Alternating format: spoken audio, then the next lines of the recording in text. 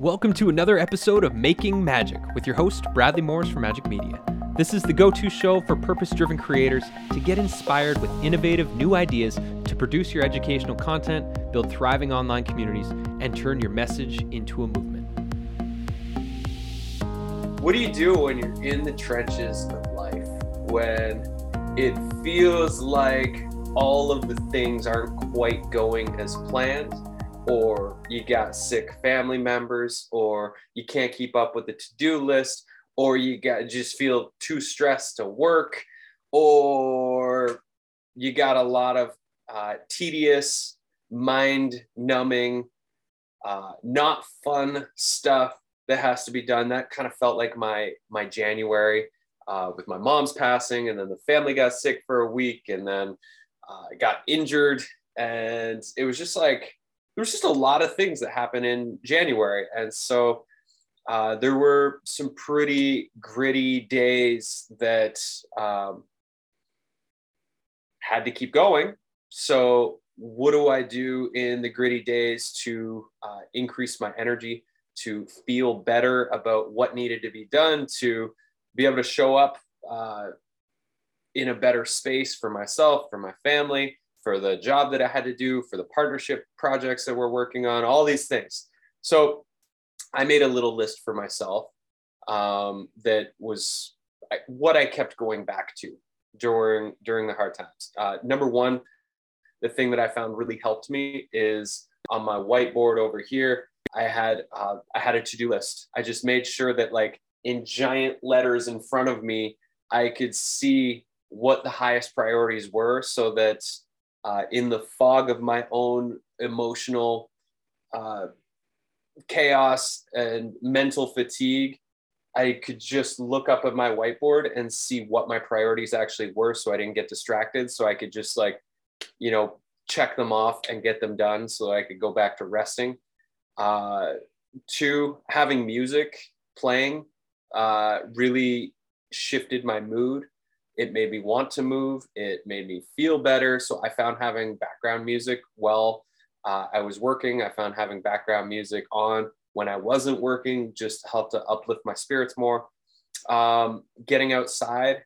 So being outside as often as possible, going for walks, going outside to stretch, doing breath breaks between meetings, all those things really helped.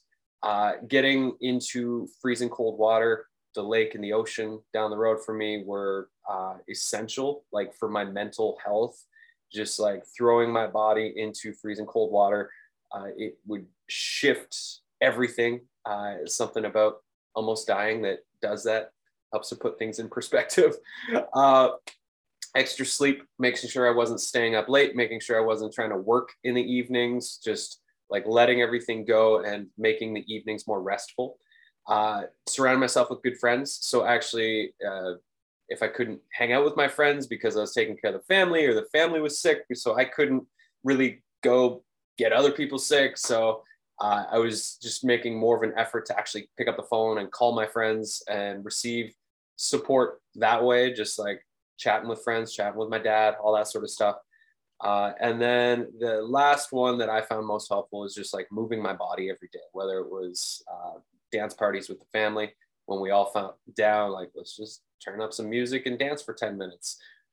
Stretching, yoga, going for a jog, all these things I found were essential for helping me to move through the grieving, resistant, resentful spaces that I found myself in the month of January. And it was really wonderful. On Sunday, I was doing all of these things to just try to keep my head above water. And then on Sunday, I just felt a switch. And all of a sudden, it was like, internally, I felt inspired. I felt excited about the mountain that is now in front of me that has to be climbed. And I felt more of like that bring it on attitude shift in. And I think all these little practices that I was doing, they all contributed. And then I guess the last thing is waking up before everybody else in the morning, I found was really helpful, that I could just have that, my own solidarity and my own space in the morning to wake up, to be with my thoughts, to be with my body, and, go out with the dog. When it was frosty, I couldn't play golf, so I would just go for a hike. But all those practices really helped. And I think it's important as creators, like, life is going to throw us curveballs, and we need to keep going. We can't stop our businesses when we have a hard day. Sometimes, that is the medicine. It's just like, I'm going to take the day off and I'm going to unplug. And I definitely had a couple of those in January. But for the most part, we have to keep serving our people. We have to keep moving forward.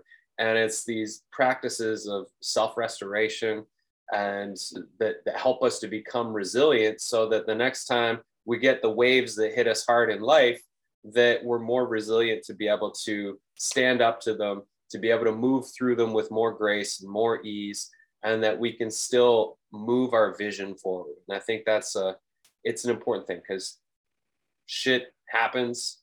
Life can be really hard sometimes, and it's how we respond. It's how we show up. It's what we do despite the things that are happening in our world. And for me, that little list there is what got me through my difficult January. Thanks for tuning in to today's Making Magic podcast. If you enjoyed it, please leave us a review. And if you didn't, remember, treat each other how you want to be treated. I invite you to come check out our Magic Media membership at magicmedia.com. That's MAJIK media.com.